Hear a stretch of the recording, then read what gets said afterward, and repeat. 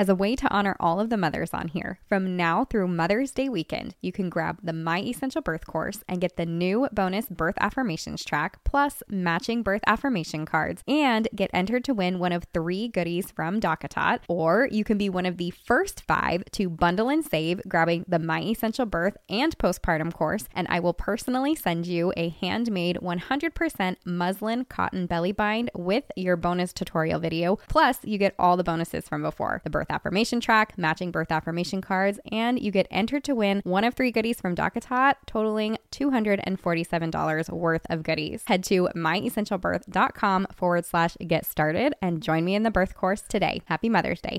Women have been giving birth for centuries, so it's a pretty natural experience, right? Wrong.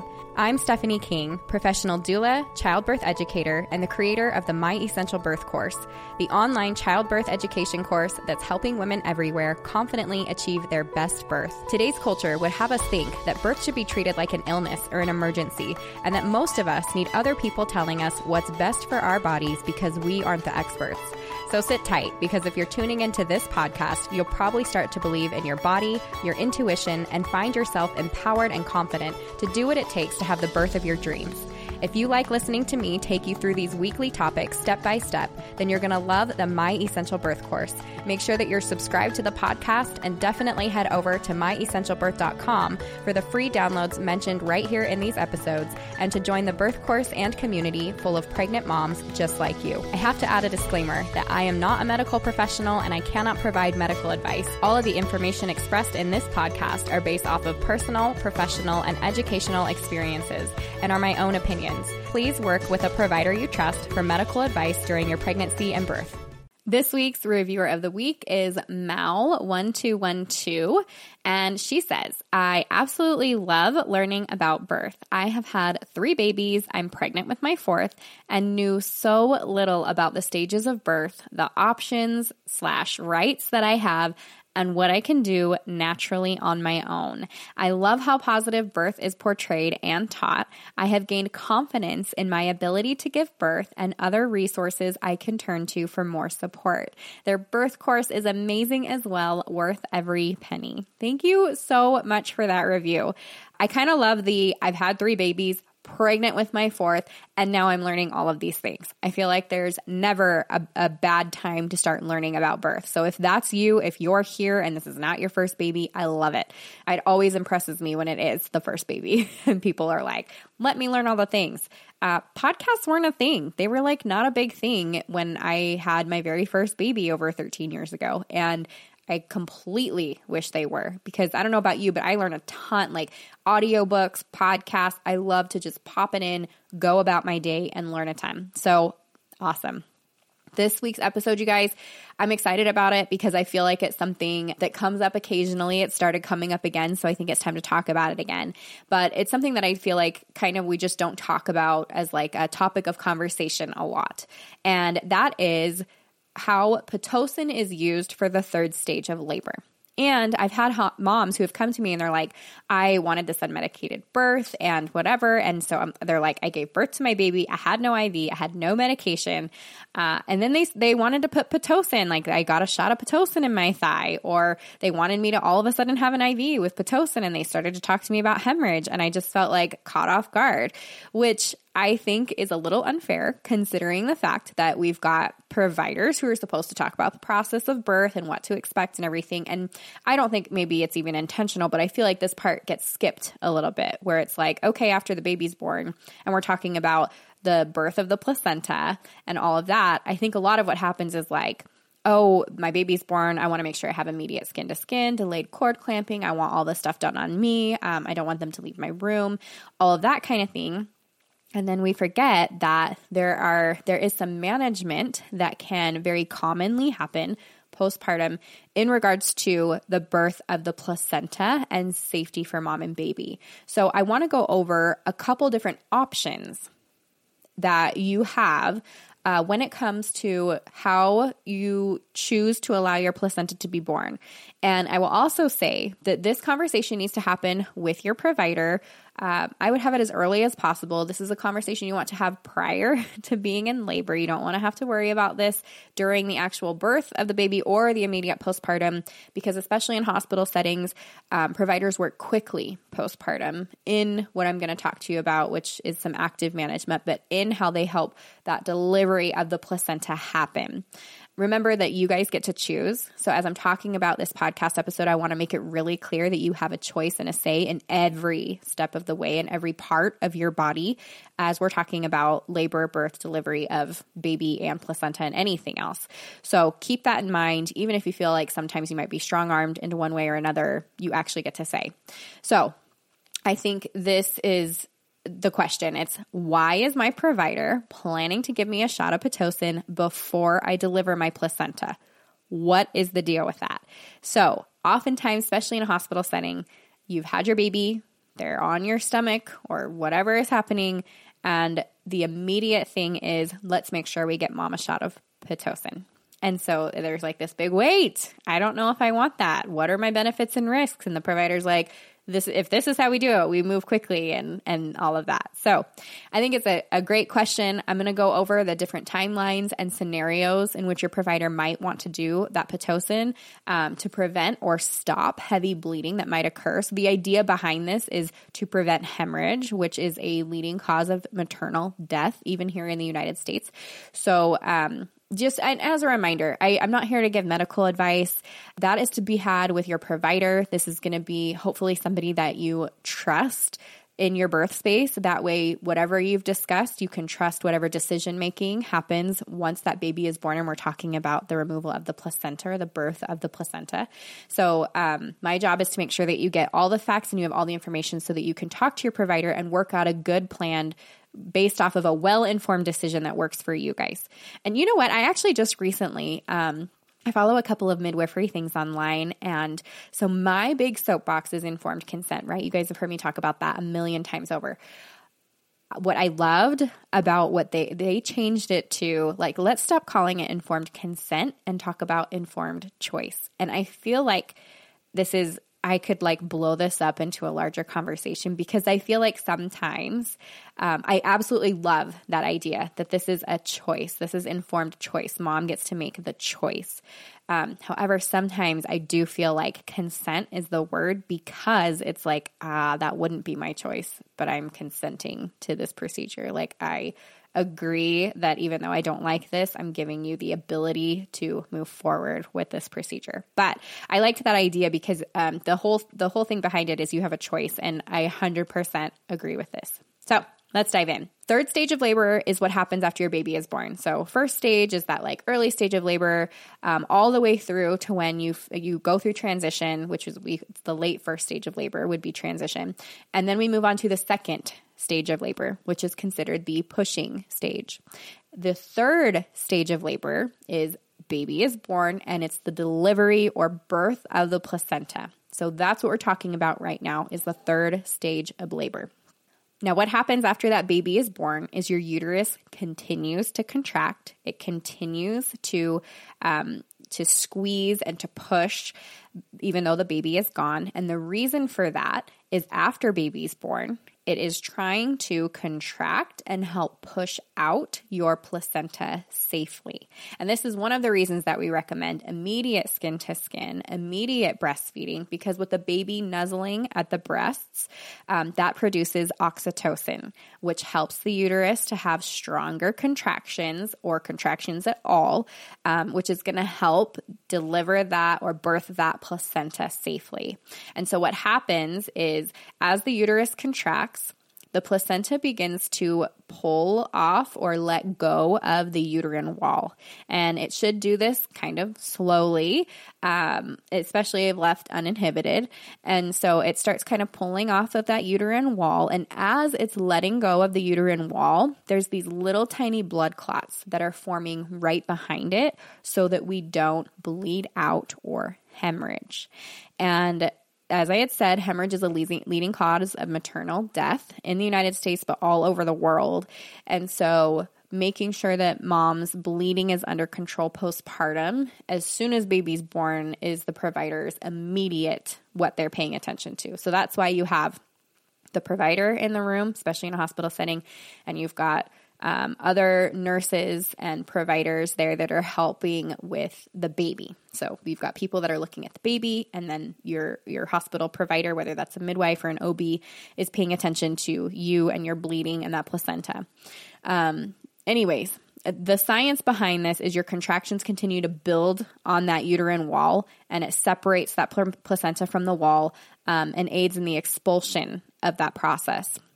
Now, there's 2 methods to managing the third stage of labor. And well, there's really 3, and we're going to talk about all 3. But the last one is kind of just combined of the 2. But I want to start with active management. This is the most common, and I'm going to say the most common because the majority of women give birth in hospitals, and this is what is used in hospitals. So it's called active management of third stage. And what it looks like is a very hands-on approach to preventing postpartum hemorrhage. Which is, in case you're not familiar with hemorrhage, I'm sure most of you are, but it is an extreme amount of blood loss that can lead to things like, mom passing out. It could lead eventually, to death or to needing a blood transfusion. It can be scary when it ends up being a really serious thing.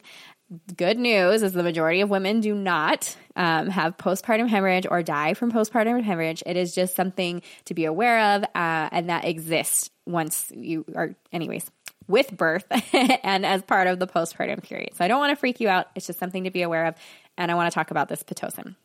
So I will tell you that the CDC estimates that around 11% of pregnancy-related deaths, so remember, there's the big group of pregnancy-related deaths, and then within that group, 11% are due to postpartum hemorrhage. Okay, so hopefully, as I said, 11%, you guys caught on. Okay, it's not the leading cause postpartum. However, it is the leading cause on the day of birth. So in other words, it's something that they want to and have to get control of really quickly should there be an issue. So I know it sounds scary, but I want to go over these options. That way you know how you would choose to handle it.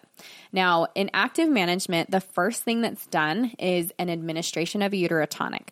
And the most common ones, and the ones that I've seen here, and I'm talking about specifically in the hospitals that I've been in Utah, is going to be Pitocin. That's going to be the immediate. If you have an IV already, and if you've had any Pitocin, they're going to crank it way up. And if you haven't had the Pitocin, they're going to add that bag as soon as baby is born. It'll already be ready there, plugged in, ready to go. And they crank that Pitocin up to make sure that uterus really gets clamped down and can make sure to take care of, hopefully, the postpartum hemorrhaging or preventing it. And then the other one that I see a lot is Cytotec or misoprostol.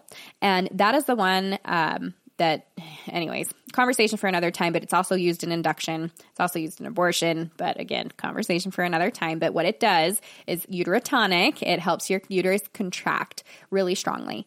And so if the Pitocin isn't working, that's like a milder form of a uterotonic, then they'll use something like Cytotec. And usually when Cytotec is done postpartum, it's a tablet or 2, whether they break it off or add 1 or 2 of them directly into your behind. So they gloved finger, shove those up there, and then it can start making sure that uterus is really contracting and clamping down to make sure that the bleeding stops. With active management, it's whether or not you're hemorrhaging. This is just, it's preventative in this case. So it's directly after you give birth to the baby.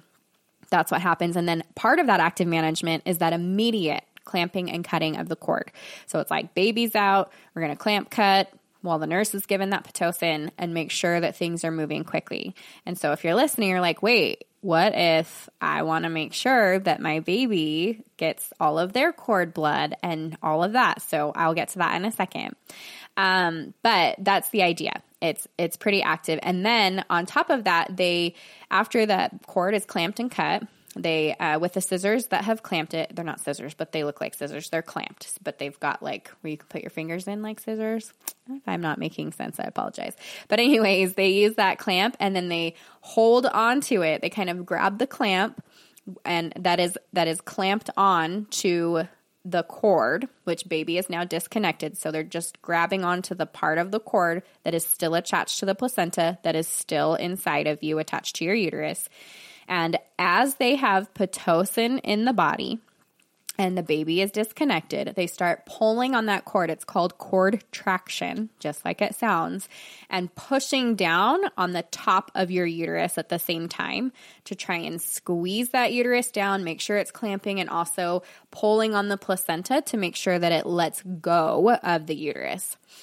Now, my personal unmedical opinion is that when we do things like this, there are other side effects that can happen. In my opinion, I think pulling, and they say they do it gently, and I have also seen it done, and I don't believe it is all gently. I believe that the pulling of a placenta off of the uterine wall, rather than your body having contractions and allowing it to let go as it creates those little blood clots that I talked about behind it, I actually believe can cause more of a hemorrhage.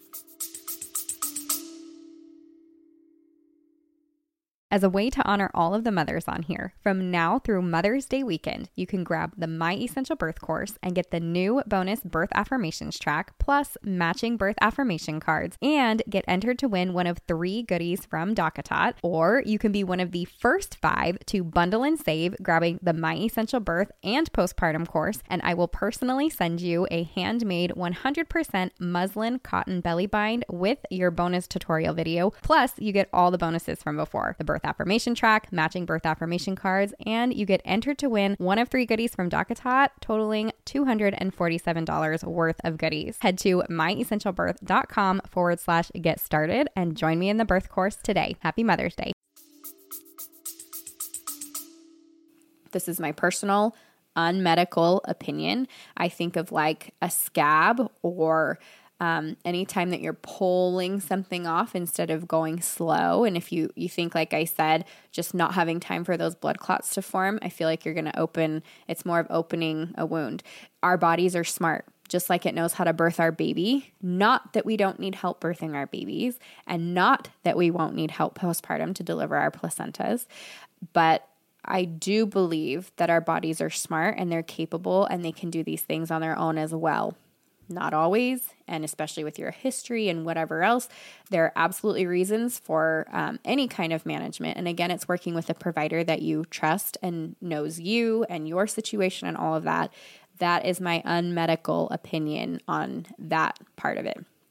Now, let's talk about expectant management. Here's the other side, the other way of doing this, and often what I see done in out of hospital, whether that's birth center or home birth settings.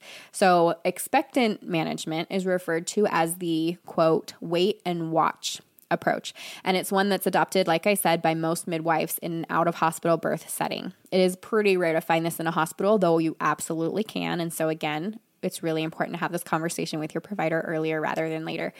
But it's just kind of what it sounds like, this watch and wait. So they'll wait while your uterus contracts on its own with the aid of early breastfeeding and skin to skin.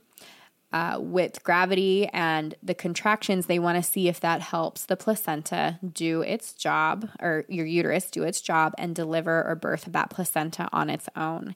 I will tell you really quick my own experience with the expectant management with my 3rd birth. This is exactly what was done at my home birth when I had my baby at my house. I gave birth to my baby. My uterus, I don't know, maybe it was tired. I don't know.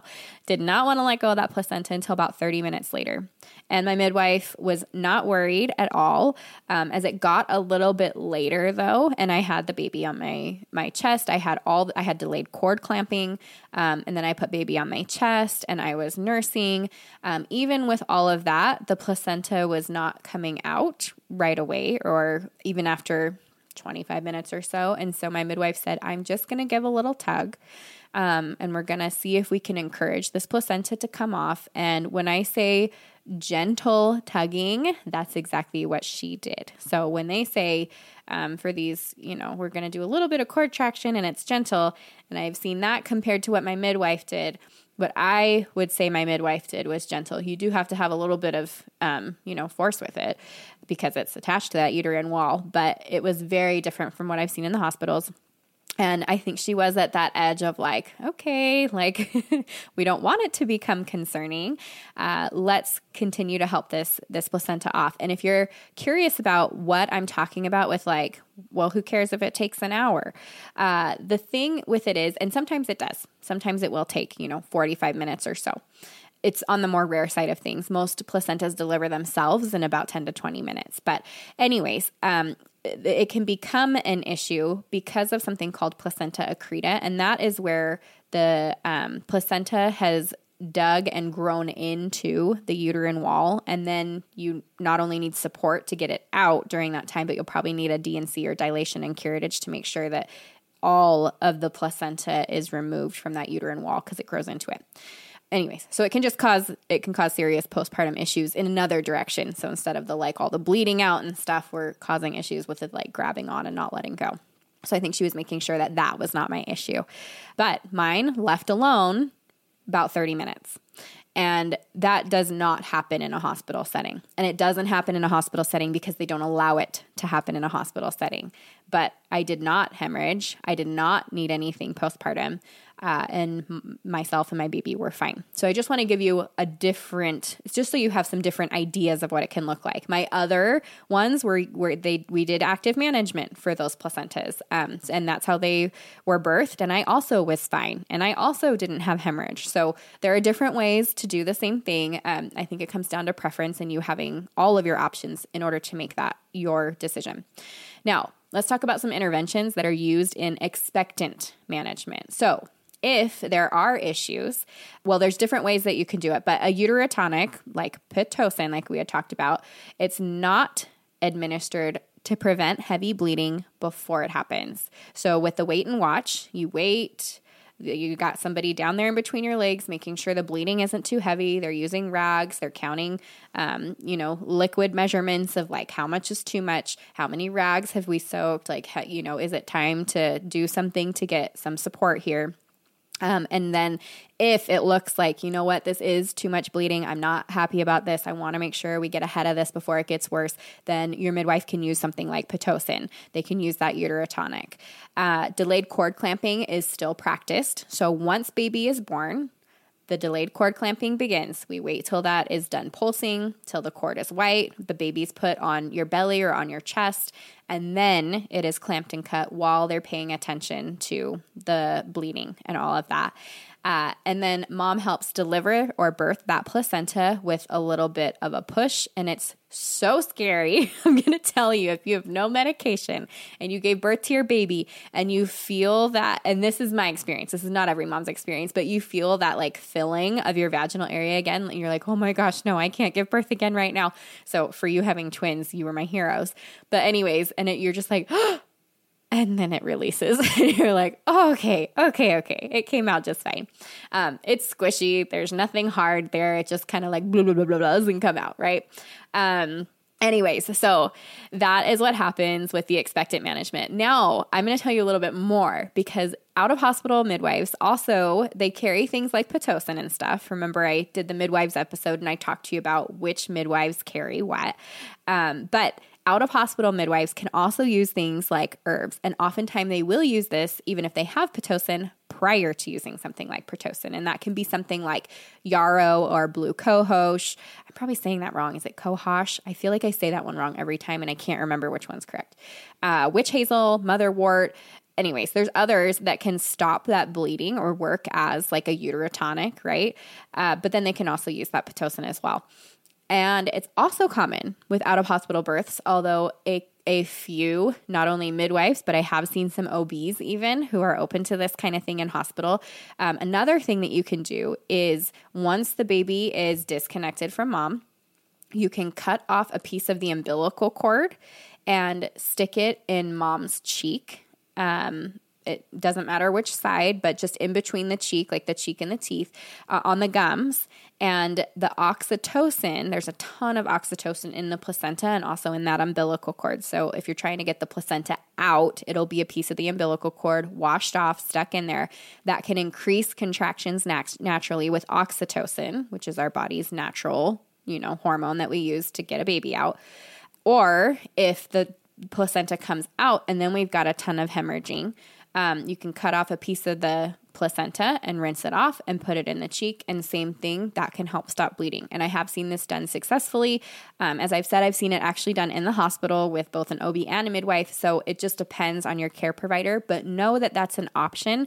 And if it grosses you out and you don't even want to think of that option, that's fine too. But I think it's fair that you know that it is an option. Now, lastly, we've got the mixed management, and that's just what it sounds like. It's a mix of the active management, some of those things, and the expectant management, some of the watch and wait things. How it is done is going to depend on you and your medical history, how your provider feels comfortable, or whatever their process is postpartum, as well as your preferences. If you're like, I don't care, this is how I want it done, I get to choose, it's my body, this is the way that I would like to go. Now, the tricky part about that is once you've given birth to your baby and they're on your chest, there are some preferences that you have, but you can't see what's going on downstairs. And so this is why it's really important that you have a provider that you trust. That way, if you're like, this is exactly what I want, and they need to do something a little different because things are changing, just like birth, and even though we have a plan, things can change, then I think that's a really great place to have some movement there and say, okay, yeah, if we get to this point and you work out what those markers are with you and your provider, that you can say, okay, then you do what you need to do and finish things up. So let me talk about just a few ways that we can handle this mixed management. So it might look like you choose to accept something like Pitocin, but you would still like to have the delayed cord clamping until it stops, and you want to make sure that you get to birth that placenta all on your own. So the only thing you're opting for is the Pitocin. So baby is still attached to the cord. They get to come to your chest, be on your belly, which can increase the chance of it letting go on its own anyways, or help even with that Pitocin that they've used. And then you say no cord traction, let it be born on its own. Or you can choose, I don't want any of that Pitocin, but I would like baby delayed cord clamping on my chest, and I'm totally comfortable once we've done the delayed cord clamping for you to help encourage with some cord traction my placenta from letting go. And you can mix it any other way you want it. So that's just some ideas for you to give you an idea of what that might look like for you postpartum. But basically, I don't believe that there's any one way that is going to be perfect to manage the third stage of labor. And I think you absolutely need to have a say that this is one of those individual things that you get to choose how you do that. So based off of studies that compared things like active and expectant and active and mixed management, all women, regardless of their risk of severe postpartum hemorrhage, may have a reduced severe bleeding and anemia with the active management approach. So that's why it's kind of this universal thing that we use. And I mean, in the United States, but all over the world, this is they call it kind of their gold standard for reducing these risks of postpartum hemorrhage. Now, here in the United States, we have a lot more access to things, and our medical care is a little bit different than everywhere in the world. However, when you're talking about the entire world, that it ends up being a benefit. And so I guess even just being here in the United States, we kind of get that, the benefit of choosing, which way we want to handle this. But it can also possibly lead to a reduction in baby's birth weight, and they say that's probably likely to the immediate cutting of the cord, because remember, they are missing a volume of their blood if you cut that right away, and so that would look like an even more reduced birth weight. So make sure that you keep that in mind. And then there's also concern about the cord traction, which, as I had talked about, possibly in my unmedical opinion, causing some postpartum hemorrhage. There is the possibility that part of the placenta with that traction can be torn off and left behind. And so then a mom can come back to the hospital weeks later with some heavy bleeding, cramping issues that way, and need a dilation and curettage, another way to get the placenta completely out. So that is just so that you're aware. Those are some of the risks involved with it. And then just food for thought. If you are a mom that is being induced, it might be something on your marker. You may choose, because of the induction process, to change up how you would typically do your postpartum in regards to the birth of your placenta. Because when you start an induction, you start contractions right away, and you use something called Pitocin, and those Pitocin contractions are a little heavier, a little stronger. They can kind of, not always by any means, but there might be a possibility of it wearing out your uterus just a little bit, so that postpartum, the uterus is a little more tired than it might normally be. And so you might need something like a shot of Pitocin or whatever to kind of help and get things under control. So maybe just have that in the back of your mind as you're planning and preparing for your birth. I think that would be really good information to be able to use as well. Now, I know I just threw a ton of information at you, so I hope you took notes, but I'm just kidding. Maybe some of it you've taken notes. And as I've said before, put it in your phone so that you can take those questions with you. But I think the great thing about having a podcast like this, you can go back and listen. Maybe it's something you want your birth partner to listen to. If nothing else, it should be something that you are discussing with your provider as early as possible. There is never a bad time to have a conversation with your provider about what you are hoping to see happen during your birth process. So whether or not you feel more comfortable getting the Pitocin and doing active management or a mixed approach, or you just want to wait, I think that conversation with your provider is what's going to help you decide what is best for you. What I think is interesting too, as we're talking about finding a good provider for yourself and somebody who's going to be on board with what you think or with what you desire for your body, for your pregnancy, and for your birth, is if you understand your options and you can talk to that provider about, if you bring these options and you're like, I would really like to try to do this. I feel like this is one of those things. If you went to your provider and talked about the Pitocin in the 3rd stage, this could help you gauge, is this provider for me? And it doesn't necessarily matter what his response is, what he chooses to do regularly or what happens that way, but it's how are you made to feel with something like this? Did this kind of throw up a red flag that like, no matter what, this is the safest thing, trust me, whatever. Or does it lead to a conversation that kind of goes over some body autonomy and preference? And, because I'll tell you right now that if you chose to do it one way or another, I just feel like sometimes things are said in such a way that makes it feel like you are harming yourself and your baby if you don't do it this way. And there is not a one size fits all for everything. So back to my informed consent or informed choice. I hope you love this episode, and I can't wait to see you again next week. That's it for this week, but make sure you subscribe to the podcast so that you get notifications first as I drop a new episode every week. And don't forget to head over to myessentialbirth.com for all of the free downloads mentioned here and to join the birth course and community serving pregnant moms just like you. If you enjoyed this and other episodes, I would love it if you would take a few minutes to leave a review on Apple Podcasts. I read every single one and include one at the beginning of each episode. See you next week.